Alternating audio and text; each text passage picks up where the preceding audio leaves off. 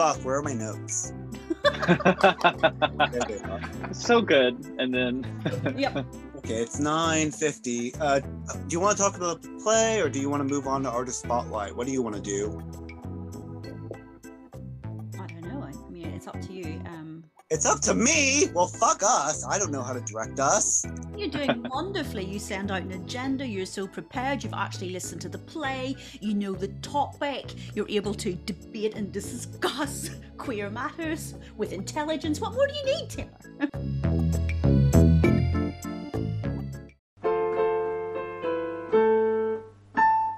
Love the Tokyo Closet Ball podcast, fun for one and all. Loving life and standing tall, Tokyo Closet Ball. Good evening, konbanwa, and welcome to the Tokyo Closet Ball podcast. My name is Tatiana, and tonight we are going to talk about Coq, a play by Mike Bartlett from 2009. Please welcome to the stage Mixed Tokyo Closet Ball 2022, Mixterious. How are you, Mixterious? Hi, I'm tired. Thanks for asking. It's been a day. It's been a day, right? I mean, you and I were going back to school after spring break. Oh, I'm already at school, actually, at my new place of employment, which is so great. I like it so much. It pays my bills and it gives me a sense of accomplishment. That's the word. Exactly. Today at my school, we didn't have classes, so I just played Suikoden 2 on my phone. You got paid to play game. You got paid to play games. Good for you. Exactly. So represent the old PlayStation 1 JRPGs. And here we have a thespian, actor. Wait, this is the same thing. Okay, let's try that again. And with us, we have an actor, a singer, and computer scientist. Let's welcome to the podcast, Karen Polly. Hello, how are you, Karen? I am fine, thank you. I'm amused to be called a computer scientist, although you are correct. It's just been a while since anyone has actually called me that, since I do quite a lot of theatre work now. But absolutely, I was a computer scientist for so much longer than I've been doing theatre. So the only computer science I know is Control-Alt-Delete. That's pretty much all I know. Is that a science thing? Not quite sure I would describe that as science, more a mechanical thing, but yes, it's awesome that you know that. Excellent. Making his debut on the Tokyo Closet Ball cast, you know him from plays such as Spring Awakening and Tip's Cozy Reads. Give a warm welcome to Zach Kobayashi. Hey, Zach, how are you doing? hey, doing good. In regards to computer science, I don't do that, but I hire computer scientists. I hire software engineers. So it's a funny connection we have there. Nice, nice. Have you hired anyone interesting recently? Nope. I like Zach. Now, recently No. when I go on websites, I see a pretty woman asking me to click a button. Should I do that? I don't know. Why not? Just give it a shot. See what happens. It wouldn't be the worst virus you caught. Oh! And speaking of viruses, tonight's play is in a sexual nature. If you are listening in public, you may want to turn the sound down, but we're going to say the word cock quite a lot. In fact, I've said it so much, it has no meaning. Cock, cock, cock. It sounds like something you'd order with a brandy. This play is directed by Karen Polly. Can you read us the log line? I think Lizzie Howard taught me to say the word log line, but no one else uses it. Yeah, I'm going to say, what is that, Taylor? What is it you want me to read? In America, we would call it the elevator pitch. Like, imagine you're in an elevator with a producer and you have the time of the elevator ride to describe your project. Okay. I can never describe anything in the time of an elevator ride, as I'm sure you're aware. But, okay, so this play. So it's about a guy called John who has been in a stable relationship with his boyfriend, M, for a number of years. He has a boyfriend? Whoa! Hashtag can't relate. So he has a boyfriend, but when he takes a break, basically they break up for a bit, he accidentally falls in love with a woman who he has sex with, and then torn between the two of them, he doesn't know which of them to stay with. So it is a classic love triangle. I'm bisexual. This wouldn't be a problem. And actually, one of the things it's about is about John not wanting to have any sort of label for himself. We mentioned the character John. I can't wait to hear the other names. I bet they're so creative. What are the other names? Well, John's male partner is called M, and the woman he goes out with is called W, and M's father is called F. Not Man, woman, and father. Wow, how interesting. Creative. Well, of course, right. We're saying how interesting, but this story centers on John, and the playwright is making a very obvious choice in calling the characters woman and man. And whether we agree with him deciding to do that, he is really, I mean, it's a very deliberate choice. And a lot of stuff in the play, we'll start to see a lot of that sort of gender roles that have been attributed to M and W in this play. Sounds interesting. Let's move over to Zach for a minute. Which character are you playing, Zach? So I am playing the character of John, actually. Oh my gosh, you're the star of the show. No pressure, right? Well, to be honest, I think, in my personal opinion, after having kind of worked with the script a little bit, gone through some rehearsals, even though the story is centered around John, I definitely think that in terms of like the number of lines and the importance, I think that, I don't know, Karen, how you feel, but all characters are pretty equal in my opinion. I think that it's a very, I think, balanced kind of cast. So I'm really excited to work with my fellow castmates as well. Let me ask you what attracted you to this play. What attracted you as a director, and what attracted you to audition for this play? All right, so what attracted me to direct it? Right, so I have been looking at a variety of material for TIP stage reading season. So stage readings, we've talked about before, but stage readings don't have sets, they don't have props necessarily, we don't have a lot of things you'd have in a full production. So that means that the text of the script is really important.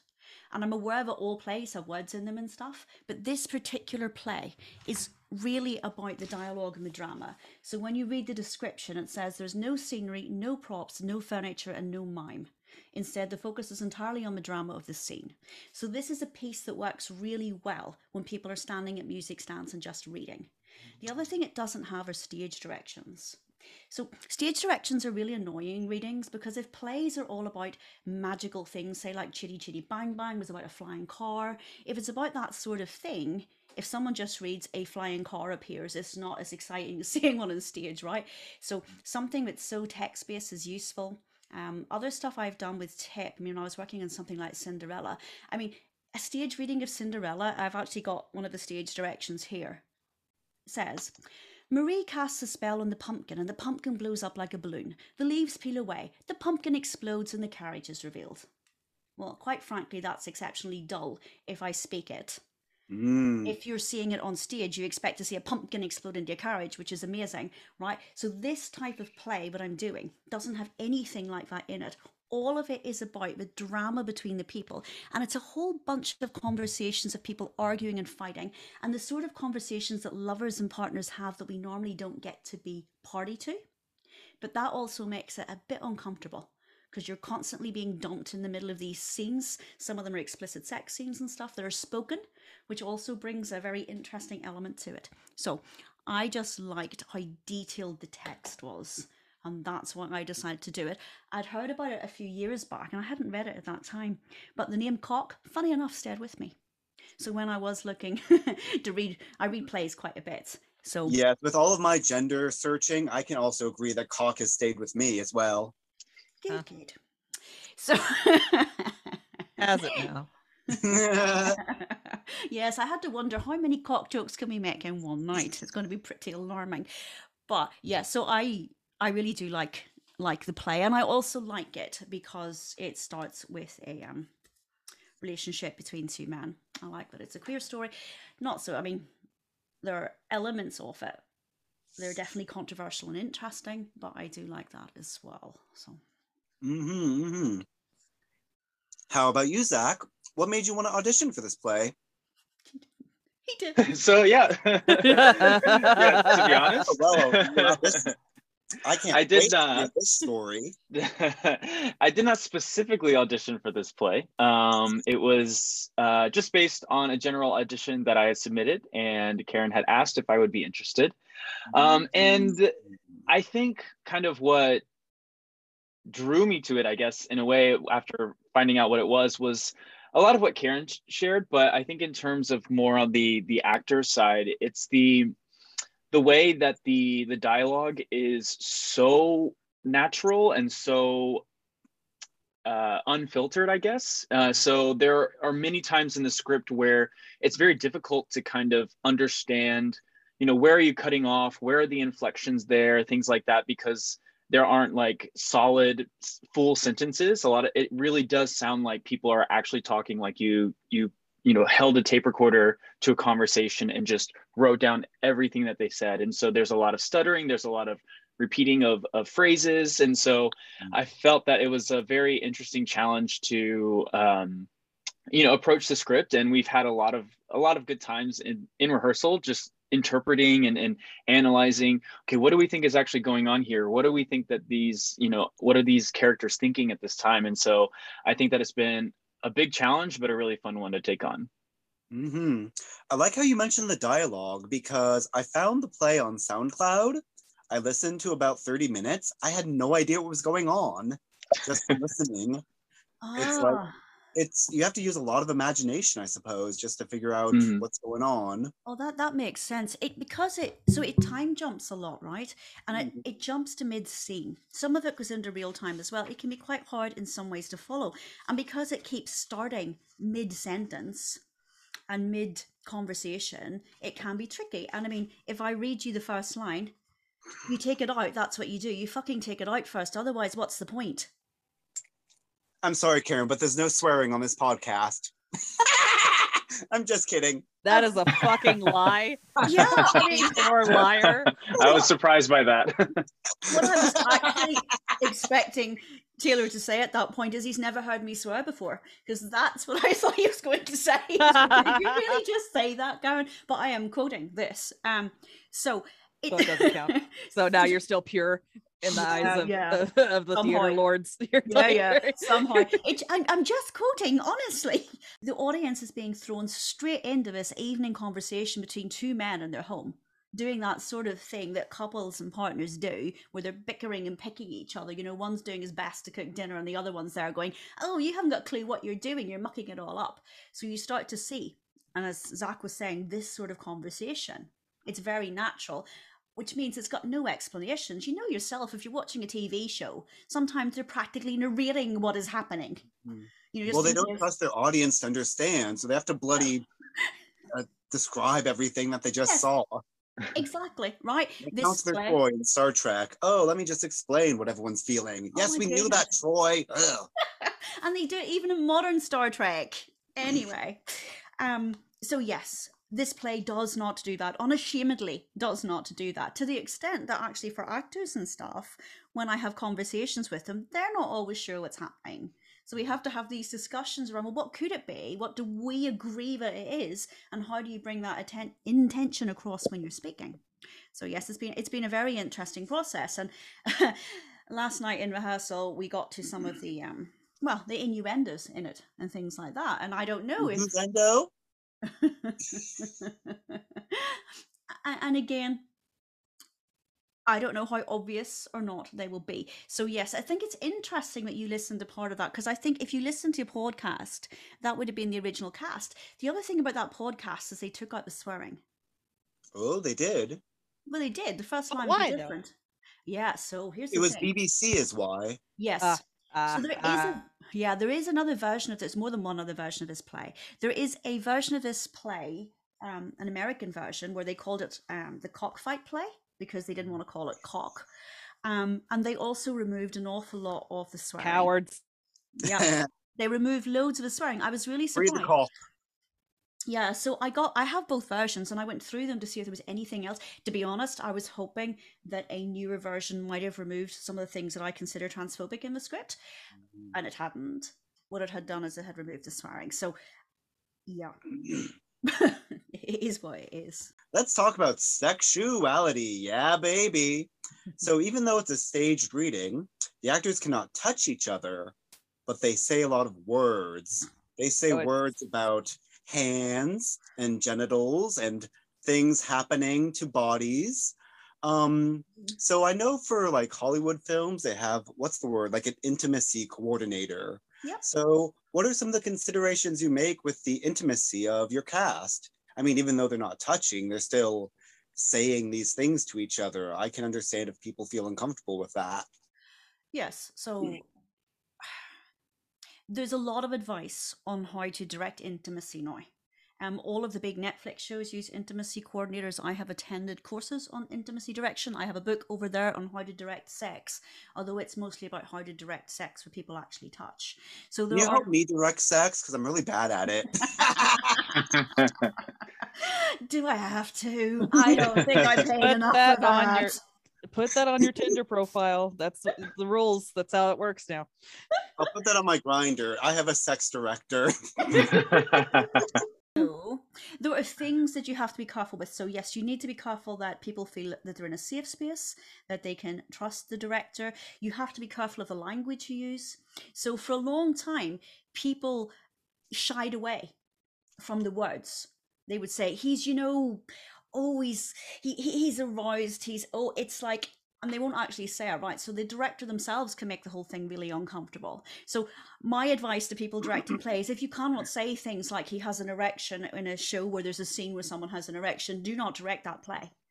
And you're not supposed to make, nothing is about the sexuality of your actors. It's all about the character. Every conversation has to be, how does John have sex? How does John feel in this situation? None of it is about the actors. And one of the reasons that intimacy directors became so important is a lot of directors would simply say things like, oh go down on him.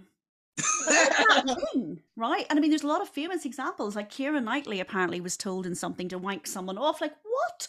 Like, what is that? So if you're directing sex where people touch each other, it should be like choreography. It's like a dance. You should be telling them how long to touch, where to touch, how to touch. And you should be avoiding any nudity that is not required, any touching that is not required. You should be doing everything in your power to keep them safe. And it is not sex, and it's not simulated sex, right? It's an act from two characters. So I'm glad that there's a lot of work being done to keep people safer in these rooms. And also directors are not supposed to demonstrate things on actor. I mean, there's been some terrible things that have been done, but it is still very tricky because it does mean talking about things that do make people uncomfortable and things that might be outside their own experience. Yes, speaking of things that are outside people's experiences, like so much of sexuality in media is phallocentric. It's all about the penis. It must get hard. It must penetrate. It must come. And that's just a very limiting way of looking at sex. Like, for one, it ignores the feelings of the receiving partner, but just as importantly, it's putting so much pressure on the active partner as well. So I think, talking about sexuality that is not all phallocentric is a great way to inform the character and inform who these people really are. Hey, Zach, so how did you feel about having to tackle these challenging topics, such as basically having like sex scenes without really touching, kind of like socially distanced sexual exploration through through stage? How did that go? How did that feel?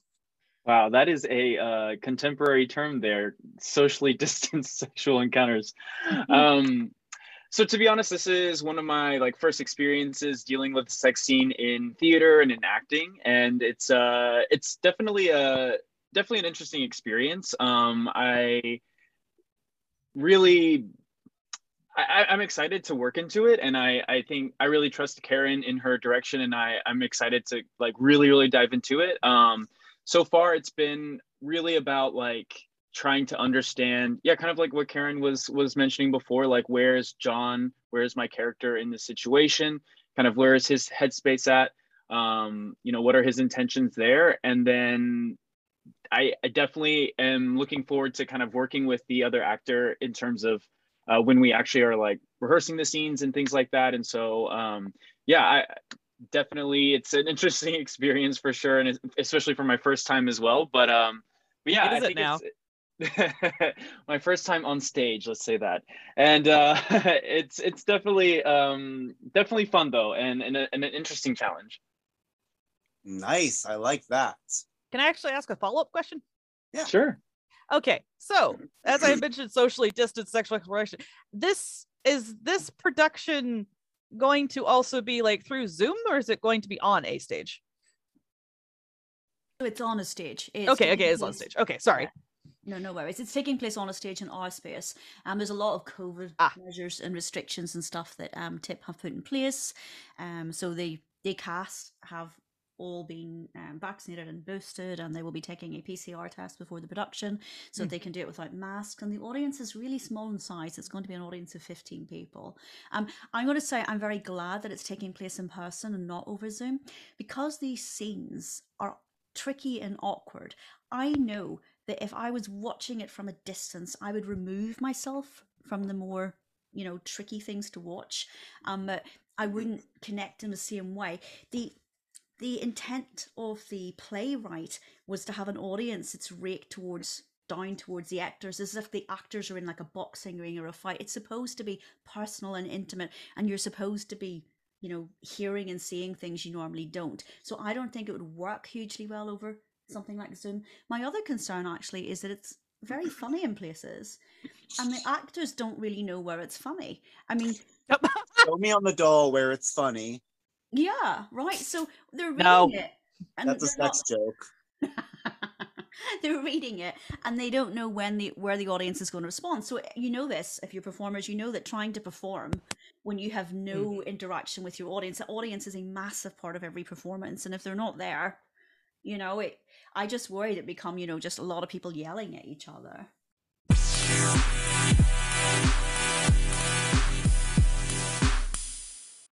Oh, I'm going to talk to you about that after the recording. Okay. We're talking about identity. Right, identity. Hey, everybody. My favorite titty is identity. I like how you cracked yourself. You broke yourself.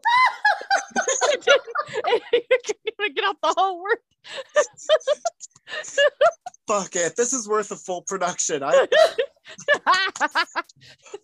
You're strong. You're strong. Are you though? Because you cracked halfway through the word titty.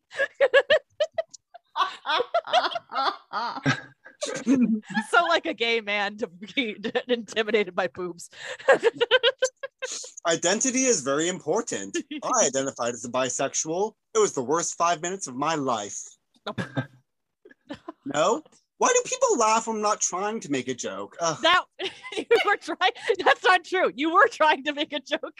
We did laugh. just recently. I believe it was all 10 seconds ago.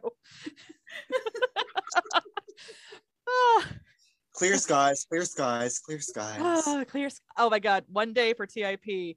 This is a side note. I apologize. One day in TIP, I'm just going to say the words 7-foot frame rats along his back, and then just watch the chaos unfold. Oh my God, there is going to be some auditioner who's going to audition with Bruno and do all 5 of the voices. I just know that's going to happen. It's going to be me. Don't steal my thunder. I had to cough because I was laughing so hard. Yeah, that coffee enema is hitting me hard. Okay, let's get back to the topic. It's fine. Okay. We're not going anywhere. We're all happy. We're all friends. We're all good. Yeah. Okay, so you want to try again? You want to try without breaking this time? You good? That's fine. It's fine. I can use this bit for the cold open. I'll use this bit for the 1 minute teaser trailer. Okay. Now, directing queer media has certain challenges that other media doesn't have. You can watch a movie from 100 years ago and it holds up very well today. Look at a queer story from 10 or 20 years ago and it doesn't always hold up well. For example, Brokeback Mountain. It was so brave and so daring at the time. But if you look at Brokeback Mountain, they call it the gay cowboy movie. They never even mention bisexuality or anything like that. One thing I like to say to a lot of queer people in my community, it's so much different than a racial identity or a religious identity where you're kind of born into it and your parents can explain it to you.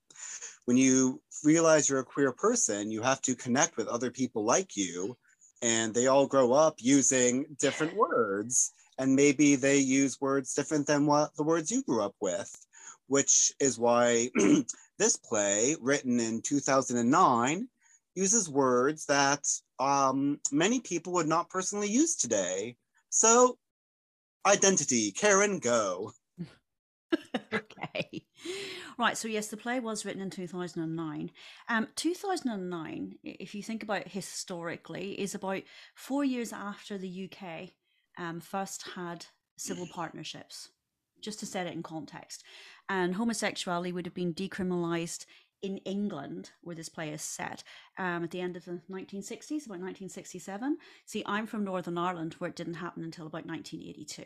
And because I'm also Irish, it didn't happen there until 1992. So if you think about the characters in this play, the age of them and what they grew up with, right? So father in this play would have been born after likes of World War II. He would have gone through the 60s, and he would have gone through this change in England in a different way than someone like John, who is like 30 years old and would have been a child of the 80s or 90s, depending when you think it's set, if we set it today. So yes, of course, the language and the way we describe things is rapidly changing now, because I think people are freer to talk about some of these things. One of the things about identity in the play is that they keep wanting John to say who he is or what he is. You need to decide what you are. And it comes up quite a bit because John is in a relationship with a man and a woman, and John does not want to say. And one of the things that interests me is that John's character, I think, has the right not to give himself a particular label if he chooses, in the same way that the other characters, like who identify as gay, absolutely can use the term. And I find myself, when I was reading it, absolutely thinking things like, is he bisexual? But of course now I'm thinking, is he pansexual? Because of the way he describes himself. And then I realize I'm doing it. I'm putting him in a box again. I want to understand how everybody works. So I'm putting them in my label box, and my label box grows all the time. And I shouldn't do that, because John does not do that. Right? And if John does that, that's fantastic, but he doesn't. And I need, even as a director, to stop myself wanting to label everything here and to decide exactly how everyone in this piece identifies. And I think the playwright, when he wrote it, he was thinking, at that time in 2009, he was thinking about how gender identity was becoming more fluid. So this thing about father in this play talks about gayness as being genetic. And that is, again, of its time. When it was written. I was about to say that sounds very like 2010-ish era for sure. That was like a big topic for some, or like conversations about how there's a gay gene. And I remember, strangely, there was a Law and Order episode about it, about a doctor who was murdered. Okay, spoilers for Law and Order that you from like years ago, like a decade. Oh my god, it was over a decade ago. Okay, so there was a doctor who supposedly found the quote-unquote gay gene and basically was murdered with the I can't remember exactly the reasons why, but basically the idea was this doctor found this gene, and so people were worried that babies would be aborted in the thousands if they were found to have the gene, something over exaggerated and ridiculous for the time. But that was really a thing. That was like a scaremongering tactic too, used by like a bunch of people that are pro eugenics, of like, yeah, we should totally like find it and get rid of it. So I remember this was indeed something. I remember this was like I would have been a junior in university as well. And the pre-med students, one person did a paper on it at our university. Yeah, almost got expelled from it too, because it was very bad. It was one of those like not even hidden discriminatory bad papers. I don't remember who did it, but like it was really bad. I think that person ended up transferring out. I think they were like, it was not a good time for them. So yeah, you're correct. That was about that time where it was and that. It was about that time. And Yeah. Yeah, the also, only gay gene I'm interested in is my pair of trousers that have a zipper in the back. Ha ha ha. Yes. Ha.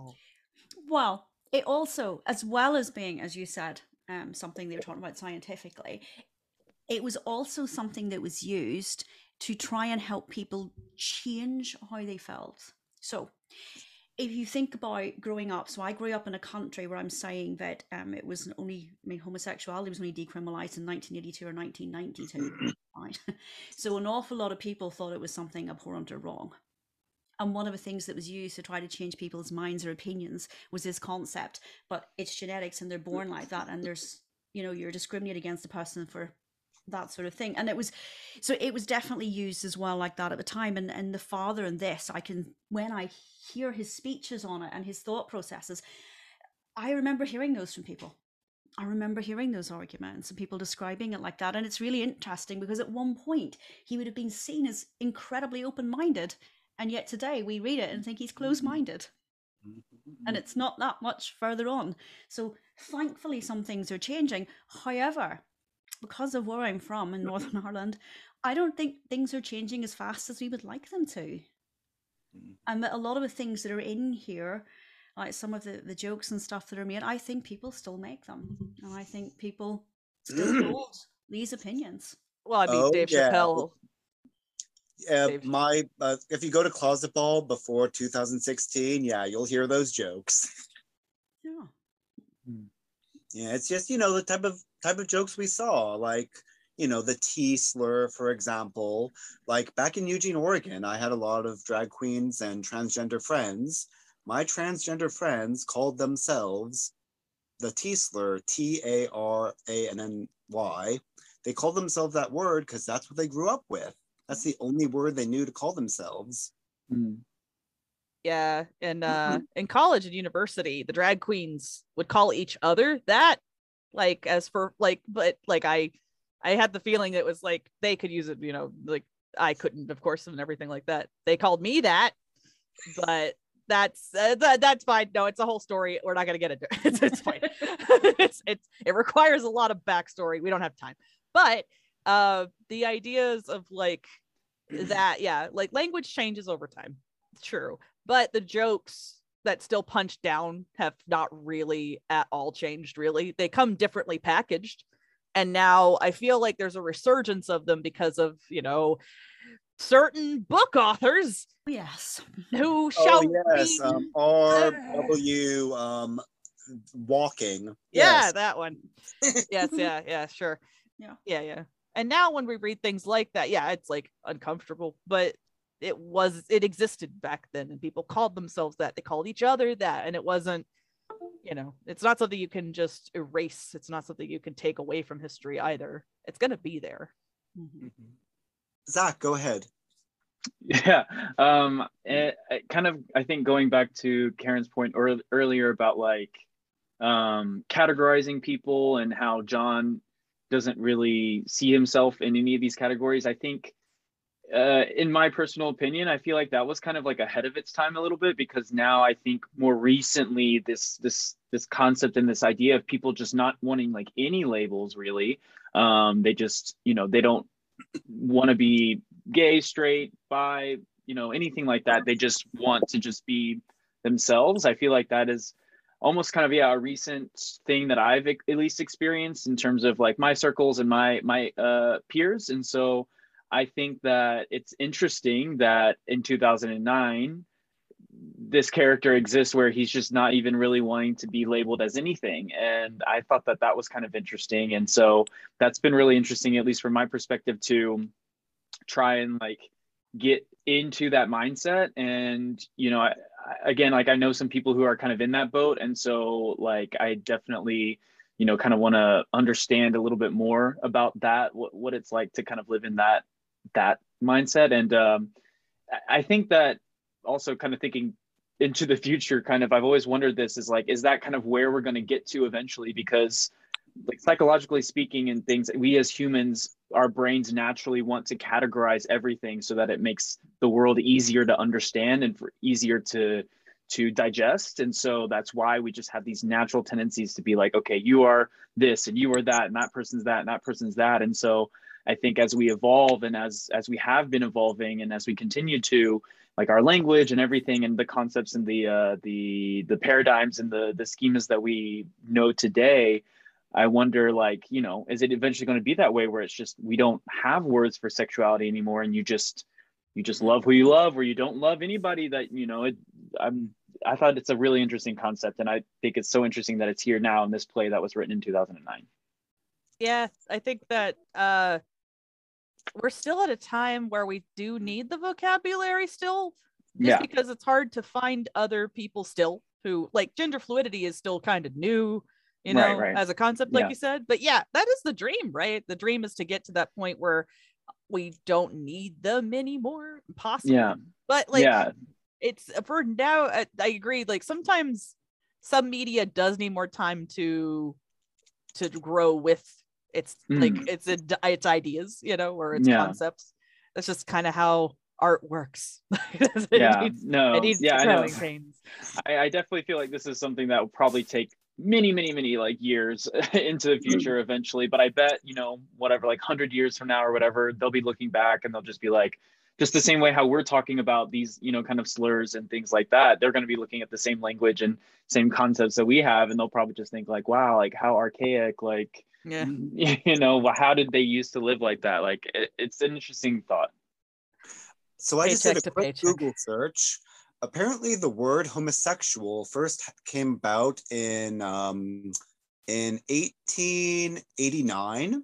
Wow. So basically that word is a very new word, even though same-sex attraction has been happening for as long as human beings have been bumping uglies. I'm beautiful. What are you talking about? My penis is medium attractive. Anyway, that's not the point. Let's move on. The point is, like in ancient Japan, you'll find murals and poems about lesbian attraction and gay attraction, but people just thought of it as a action and not an identity.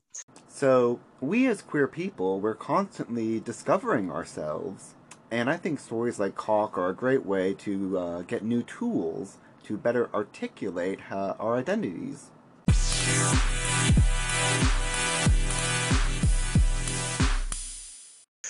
Coming up is Artist Spotlight. Mike Bartlett. Who the hell is this British bloke up in here? Governor. Yes, matey. Governor.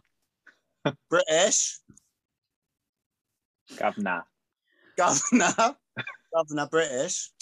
Zach, did you grow up in Japan or in another country? I grew up in the US. In the US, okay. Yes. Your British accent is about the same as mine. Yeah, not as good. I have a British father, so I say British vocabulary in an American accent. Yeah, I noticed that. Why do you talk that way? Why do you say things like y'all better than, or y'all better than? Lol. So, Mike Karen is just rolling her house. Here are the items of topic: Britishness, crassness, sexuality, overt sexual descriptions, queerness, and intersectionality. Or lack thereof.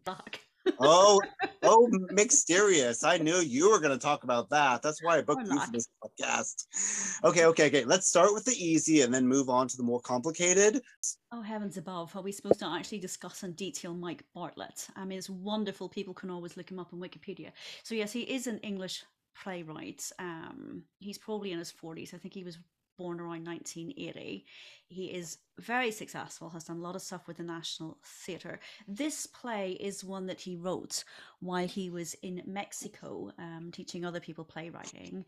He wrote it, he said himself he wrote it, he was writing it in the gay district of Mexico, and he was fascinated by the concept of such a religious country and also the things like cockfighting and bullfighting that continued there. So this play is about a fight, like a cockfight. So he's one of those playwrights who doesn't actually want you to know that much about him. So sometimes when you're doing a play, you're told, find out as much as you can about the playwright, where he was born, what he thinks, what he's feeling, what she's thinking, feeling, they're thinking, feeling. Those things are, I mean, they're important, but this playwright is not keen on people doing that. So Mike Bartlett wants you to explore the text and not Mike Bartlett. Like me with my students. I Don't look at wanna me, see- look at the book. You never experience true fear until a child Okay, so- screams across a room, "What is that blue on your chest?" Like as a top volume in a Did crowd someone of get you your children. tattoos? That I wasn't supposed to show it, but it peeked out from underneath one of my shirts, and then it was a problem. But I was like, nothing, it's marker. And then we had to move on. So it's fine. I'm fine. It worked out. But yes, that Mommy was and Daddy are just wrestling. It's nothing fun. It's fine. It's very similar vein of lie, yes. You Honestly. know what? It's always fine to lie to children. As I don't have a good way to end that sentence. So long as they keep believing in Santa Claus. Yes, exactly. Okay, we're good. This is why I'm never going to have children. My job is to take care of other people's children. My genetic material. Let's not finish that sentence. Yep. I think it's Karen's turn to talk. Well, so there's no doubt he's an English playwright, and you can hear it in the language that he uses. So as you say, the way that he constructs sentences and some of the words he uses are not the way that Americans would necessarily speak. I have 2 American actors in the cast, so they do struggle at times. They were struggling last night with one of the words. I was going to say it so badly. I nearly phrased that so badly. I'm so sorry, Zach. I will try to say it correctly. They struggled Which word was it? Whack. They struggled with whack. Well, yes, because I don't know. Come See, to my house, I'll give you some advice. Hey. well, so one of the issues for me, I mean, you're asking about the things that are British. So obviously the things like talking about stew, talking about the tube. So there's a lot of cultural things there. Top man, they use a lot of things that people from England or whatever would know. So one of the issues for me is that since I am British and Irish, I don't necessarily notice all of the constructs that are British. So when someone said to me, Americans don't talk about whacking off, I have no idea that that's a thing, but it's a British thing. I know that wanker, which appears in it, is pretty British. I also know that my cast struggled with saying arse, so they say ass. Right? So some of those sorts of slurs and the way that they insult each other have different levels of strength in America versus the UK. Again, something that I learned the hard way when I used words that I considered were minor insults, and Americans nearly fell off their chair. Like So- a word that begins with C and ends in UNT. Aunt. Yeah, that is also something that when I actually came to Japan, and an Australian person just like screamed it at me, and I was like, "Hello." Yes. So it was fun. The thing is, I it's like it's just fun, verbal banter for anyone else who's not American. Yes. It's amazing. The word cunt is just like the word darling in South of America. Yeah. So Like Kentucky, you'd say, hey, darling. And Australia, hey, C word. yes. So this play also uses darling and sweetheart in it. And it's interesting how they're used, because again, that's also a very British thing, and it can be used as an endearment, as it is amongst strangers usually. But whenever people who are having dinner together, it's used like a weapon. So the language in this play is used to hit and jab and attack. Oh no, that's Southern America. That Thanksgiving. Oh, yeah. That is also. It does cross into some cultural territories. Don't worry. Yes, my father has used the word darling as a weapon before. I can confirm that.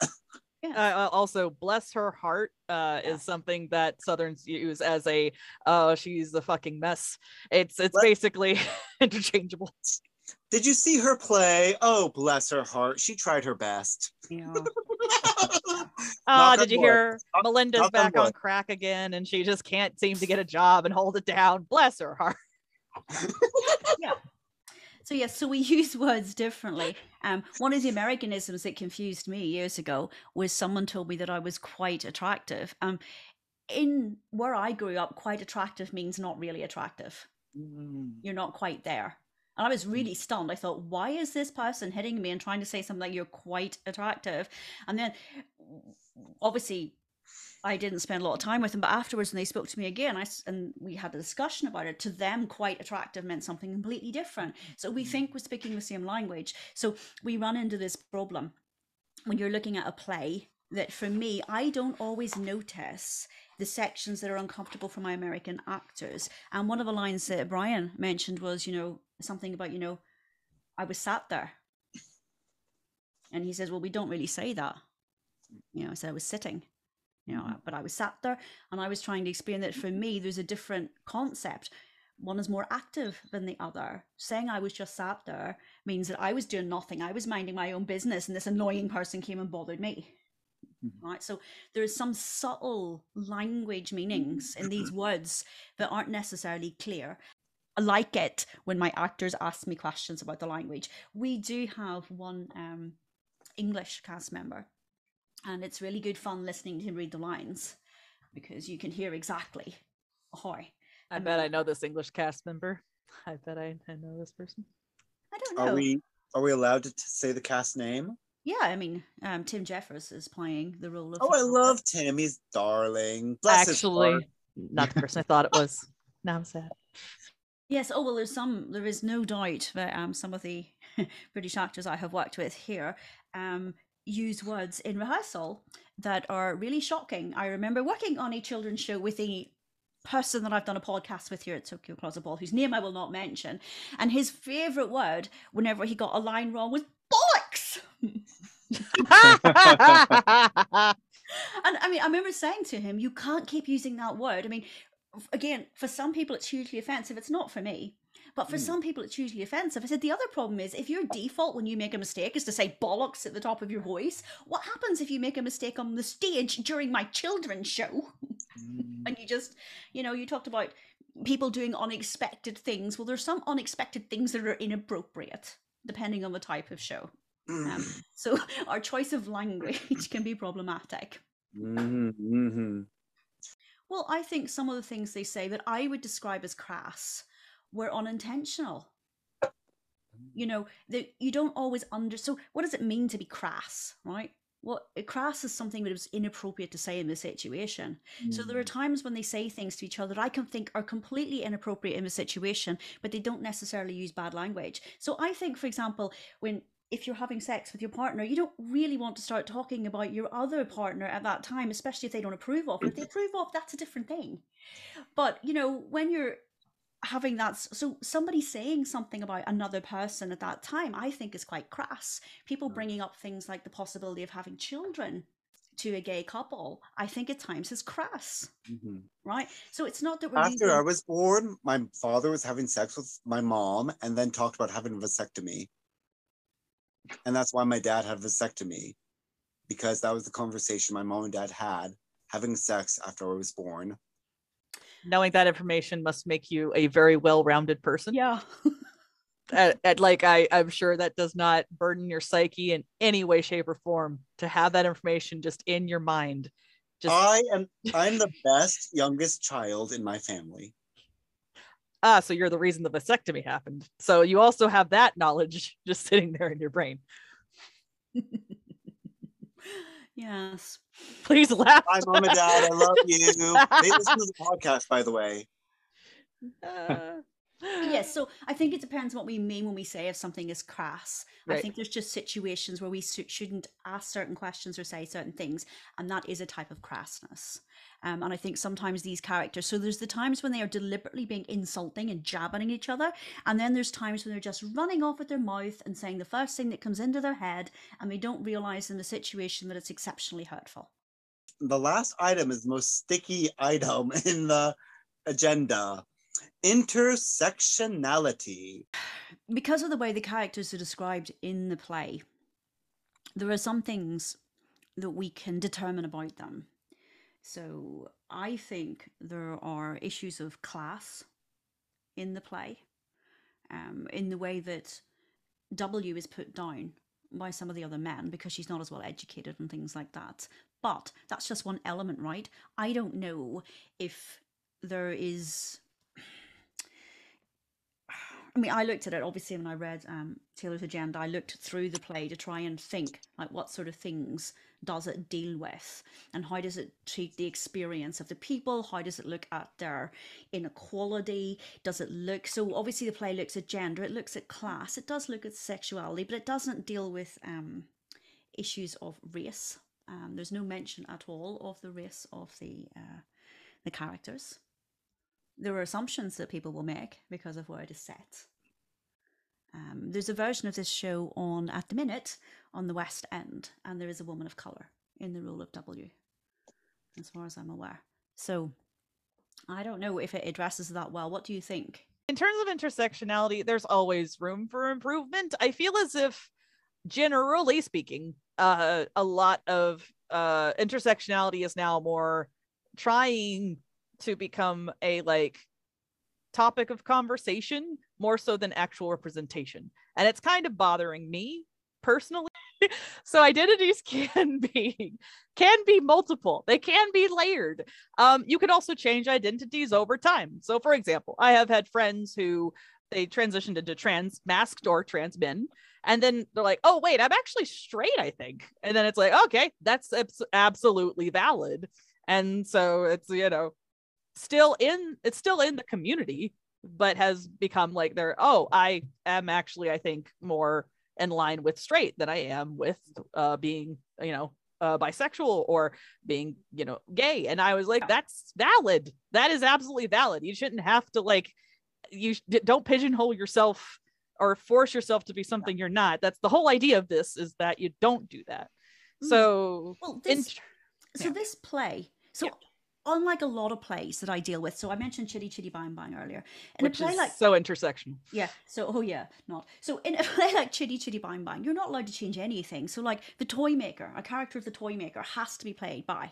They say it has to be played by a man, right? So there's things like that, and there is no reason why that character and the things that they do needs to be that sort of identity. This particular play, because it has the W and the M, is telling you what they think.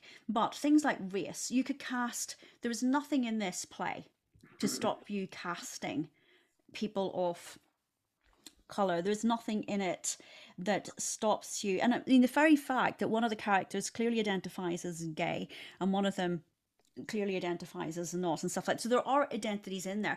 And compared to a lot of the stuff I work on, you know, there are some things about it that are better. I suppose at times I have been appalled at the assumption of casting of certain plays when there's nothing in the text or the material that indicates a certain type of person should be in the role. They go ahead and stick in, you know, whatever they think is the most commercial type of person in the role. And I find that at times quite distressing. So there's definitely some interesting things about it, but I agree that it can always be better. And also, you could cast a wider type of people. One of the things that really upset me recently is that I watched a Disney thing, right? Some new series whose name I cannot remember, but all the people that were cast were already big named people. They're already made, they're already stars, they're already obvious. And I'm going, come on, you've got these brilliant writers and you've got all this money. You could have cast anyone. You could have taken a chance on something different. You can help tell a different story. You have all that power. But here you are telling the same story. And even this play, it's got 3 male characters and 1 female character. Every play I am usually given, if you look at the big musicals I work on, people will say things to me like, oh, there's a lot of women in Sweeney Todd. And no, they're not. There are 3 female characters against the 7 male, and one of the women has 9 lines. I mean, oh my goodness, her big role. I mean, people say stuff like that to me. You got a great role, and I think, what, the 1 song against the 14 that the men got? Why is that a great role? Another musical I did, they said, but I opened with 4 lines. I got 4 lines, you know, and the other characters, well, they got the whole rest of the play. And even in an industry where, if you look at theatre, there are 3 times more women at college than there are. Yet the roles are not in that order at all. So yes, we can absolutely do better. We can, and I don't know, I think sometimes we watch something and we're just so pleased. I've been very disappointed. I was doing like improv and stuff in the UK at one point, and I was really surprised at how heteronormative everything became so quickly. Right, I was just really, really upset by it because I had these two beautiful men in front of me and there's this lovely improv scene and they were having this beautiful, loving relationship. And then somebody went and called one of them a woman and Barbara and started talking about, and I'm going, what the hell just happened? Like, who just derailed our beautiful story? Yeah. Actually, funnily enough, hey, Tatiana / Right. yeah. Remember when we watched Wonder Woman 1984 and I made the express opinion of there's this like wonderful lesbian like enemies to lovers movie that keeps getting heteronormated blocked by by the men who keep coming in and messing it up. That's how I feel like a lot of media does. Yeah, that is a very common feeling I have of like, oh wow, these two people on set have like great chemistry, they're working well. Oh god, here comes the dude, or here comes, you know, the heteronormativity, toxic usually heteronormativity too. It's not even good. I really, and if you ever want to see some really toxic heteronormativity, TikTok, like teenage kids, university kids on TikTok, they do these challenges where they like, I broke his Xbox, see his reaction. And I'm like, why would you break your partner's things and call that hilarious? Stuff like that. Things like that. I think like for intersectionality, part of that is the idea of getting away from that, trying to get to a better place where it's not just representation, but the idea that you break from that toxic heteronormativity, break from that toxicity of how things quote unquote should be. Like you can find happiness if you just allow yourself to get out of the box, if you allow yourself to kind of break from it. But it does take time, and that's why kind of coming back to the labels, you know, I didn't know bisexuality was a thing until I went into a therapist's office and saw a brochure. I think I've talked about this before. Yeah. Wait. I've never heard this before. You didn't know bisexuality? No, I didn't have a word until I was like 15. Until then, I knew I was attracted to women, but I always called them girl crushes because, you know, that's something that was around in the 90s, you know. Oh, I have a girl crush on insert, you know, celebrity here usually. And like I was attracted to kind of like girls around me, kind of. I was but like I didn't really have a word for it. I didn't really understand it could be a thing, you know. And then I saw this pamphlet that was just sitting there at the therapist's office and I started reading it and I was like, oh it me. So It's me. you know. And that's a great example of times when labels are important and appropriate for us.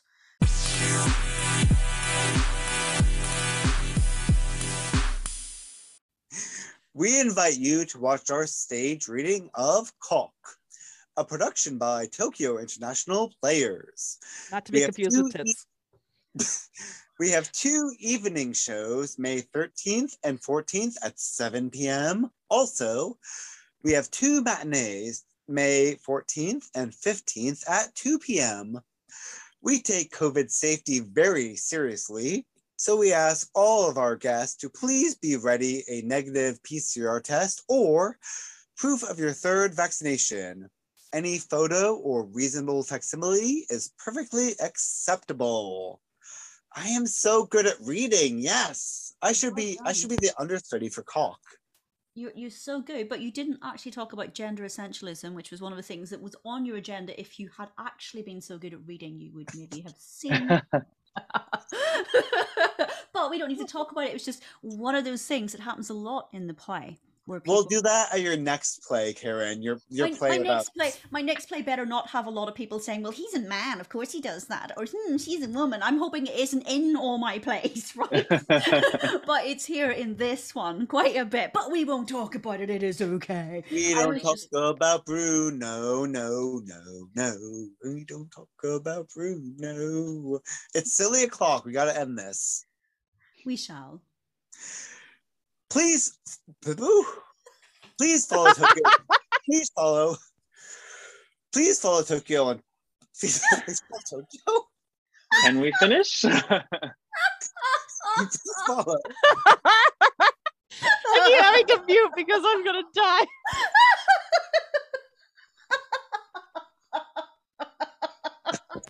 Oh God.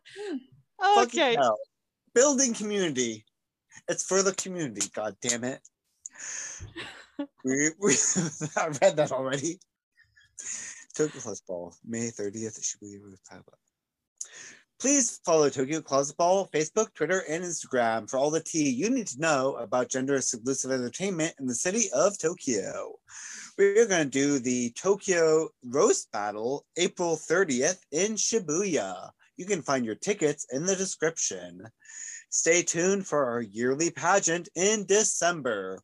It will be the step down of currently reigning Mixed Tokyo Closet Ball 2022 Mixterious. Woo! It was meant to be a 1-year title, but you've had the title for 3 years. Have I?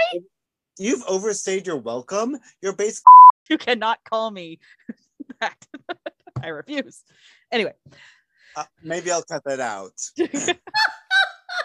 Mixterious. If we want to follow you, how can we follow you on social media? You can find me on Instagram at mx_Terious. TERIOUS_drag, because some bitch has Mixterious as an Instagram handle. So there you are. And then, you can also generally find me probably on the Tokyo Closet Ball, Kings of Tokyo, or Casket of Horrors. I am online on their YouTube channels, and I'm also like occasionally performing for various people. So, yeah. Thank you, Mixterious. How can we follow you, Karen? Oh gosh, not a question. I normally don't like people following me. I'll follow you into an elevator to pitch me. Will you? But let's face it, I talk for so long, you'll be stuck in there for ages. You'll wish you never did that. If you are trying to follow me on social media, if you type my name, Karen Pauly, in Tokyo into social media, or into Google, you will find me. You will find my Instagram, my Twitter, my website, whatever.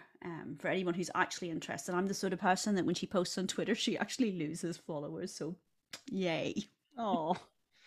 It's happened a lot recently. I think it's because I used to be a computer scientist, and a lot of people who were following me because I was head of the Pearl Foundation and not because I'm interested in theater. So transitioning in from your niche to a different niche. Yeah, that's how that works. That's true. Yeah. And how about you, Zach? How can we follow you if you want to be followed? Yeah, you can find me on Instagram at Zach Kobayashi. I spell my name Z-A-C-K, so you can follow me there. Cool. Awesome. And did we say where you can find Tokyo International Players as well? Yes, Tokyo International Players. So if you would like to watch Caulk, go to tokyoplayers.org. Get your tickets to Caulk. We take COVID safety. I said that already, didn't I? You did. You said that already. Yeah. you did. You're okay though. You want to keep us all safe. Safety, like a seatbelt on birth control pills.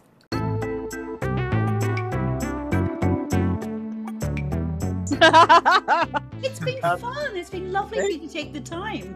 Yeah. Yes. Thanks. Do you want to be in the photo? Oh fuck, no, we're still recording. Well, Karen and Zach, I'm glad you were here for the chaos.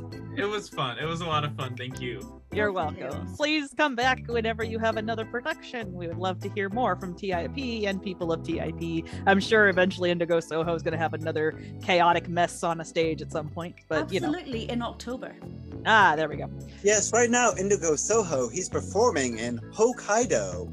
Because without him, it would just be called Kaido. Ha ha ha ha. Because yes, you're a whore. Yeah. You definitely need to stop recording. Thank you, Karen, and thank you, Zach, and thank you, Mixterious. You're welcome. Everybody say bye. Bye.